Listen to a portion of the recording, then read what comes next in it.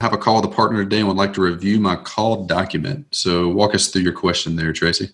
Well, we established last week that my weakest link was the promo plan. And last week I had a terrific call. It was a podcast interview with a guy who has a Kickstarter campaign for this guided 12-week journal. It's a competitor to Best Self, but it's also got a little spiritual component to it. So that's kind of the niche. We're going to hop on a call today to do a short podcast interview that I can have on the air this week.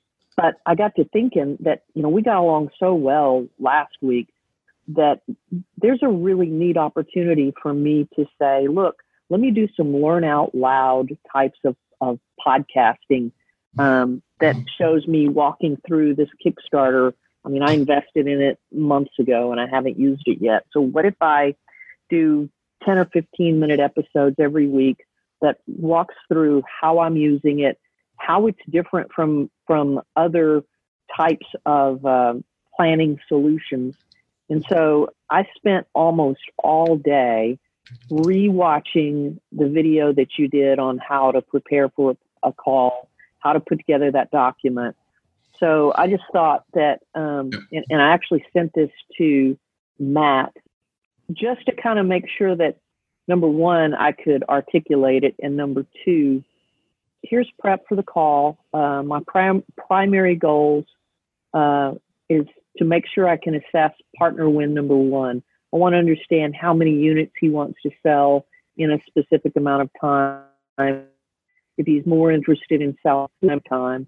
I know he's got an email of 1,600. My gut tells me he's got a list of 8,000 or 10,000 subscribers. His Kickstarter campaign was funded in about 4 hours with 1,600 backers. So what I'm thinking is if I'm going to go to this much trouble, I would really like to get 200 to 500 subscribers. Plus, Matt and I have figured out that my another weak link is I don't have a lot of evergreen partnerships.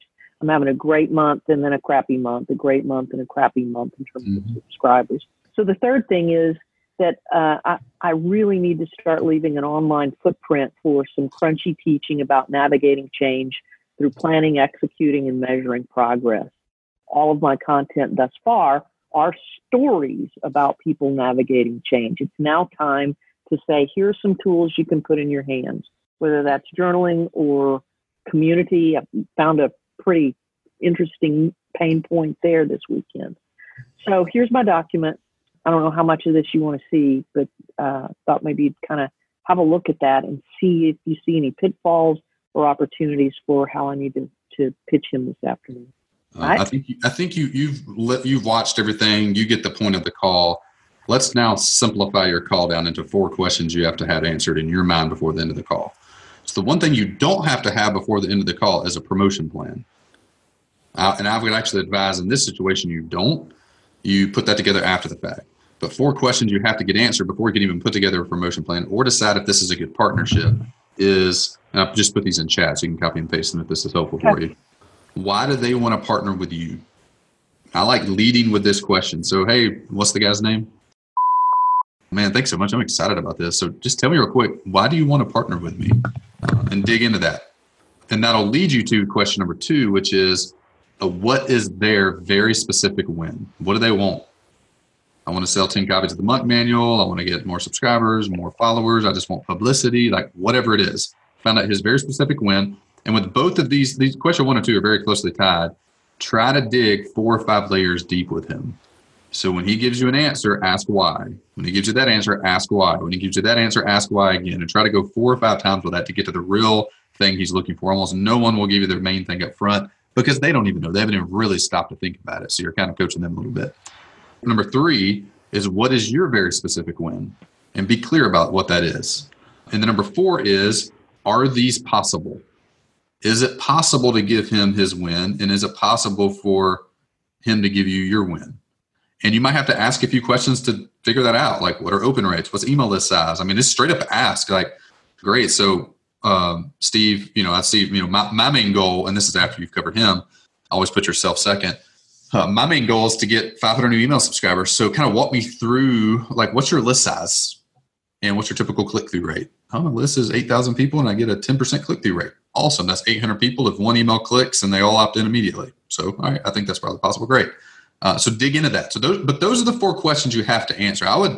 You have all that in the back of your head, what you've outlined. By the end, those 4 questions are answered, or your next step is just to have more conversation. But you can't put together a promo plan until these things are very clear. And after that, that's where just detailing out who's going to do what comes into play. But these 4 have to be answered before you get there. So my number 1 goal for this call for you said it's today, right? Mm-hmm. Answer those 4 questions. Okay. Why does he want to partner? What is the very specific win? What is your specific win?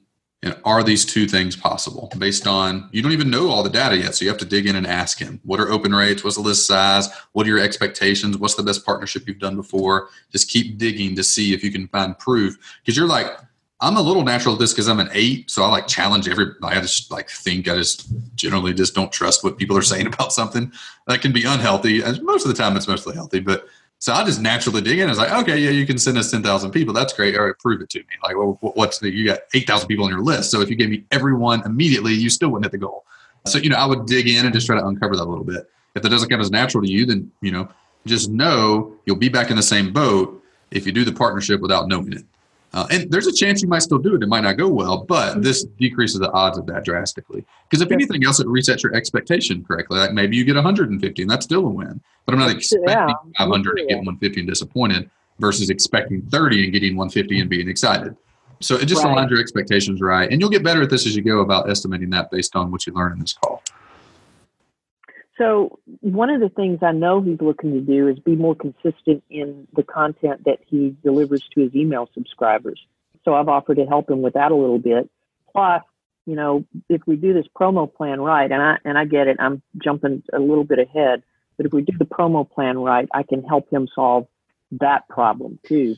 Has he told you that's a problem, or are you just guessing that's a problem? No, we've talked about it last week. Great. So one thing you can remember the mom test, don't put words in people's mouths. So just be convince yourself in the call, ask him, why do you want to do this partnership? And he's like, man, I just am dying for content. Awesome. Then jump on it. Don't throw it out. Don't throw him debate. Let him give it to you. That's so important, that first question. Why did they want to partner with you and what's the win for them? That has to come out of their mouth. If not, and you say, are you looking for content?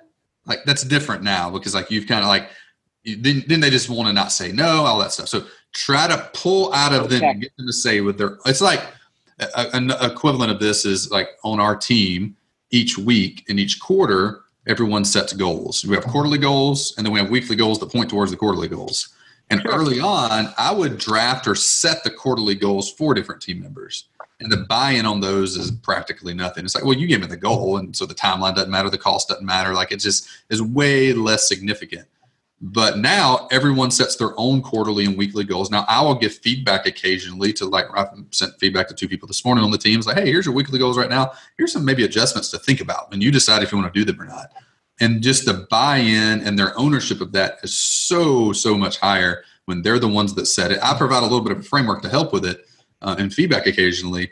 But yeah, so there's some concept there when they own it and they label it and they put it out. You might if they're really struggling, maybe you throw out a few suggestions, but you keep them pretty soft because you don't want to taint the pool. You want to really know what's the pain. You don't want to be a vitamin. You want to be a painkiller.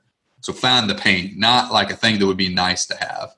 Most partnerships that don't get promoted very well, either just communication was lousy and or a pain was not ever found. Some people recently have had partnerships where we talked about here where I think Cheryl had one recently where the partner wasn't interested in money. It just wasn't a pain point. It'd be nice for the company. I remember that. Not affect me at all.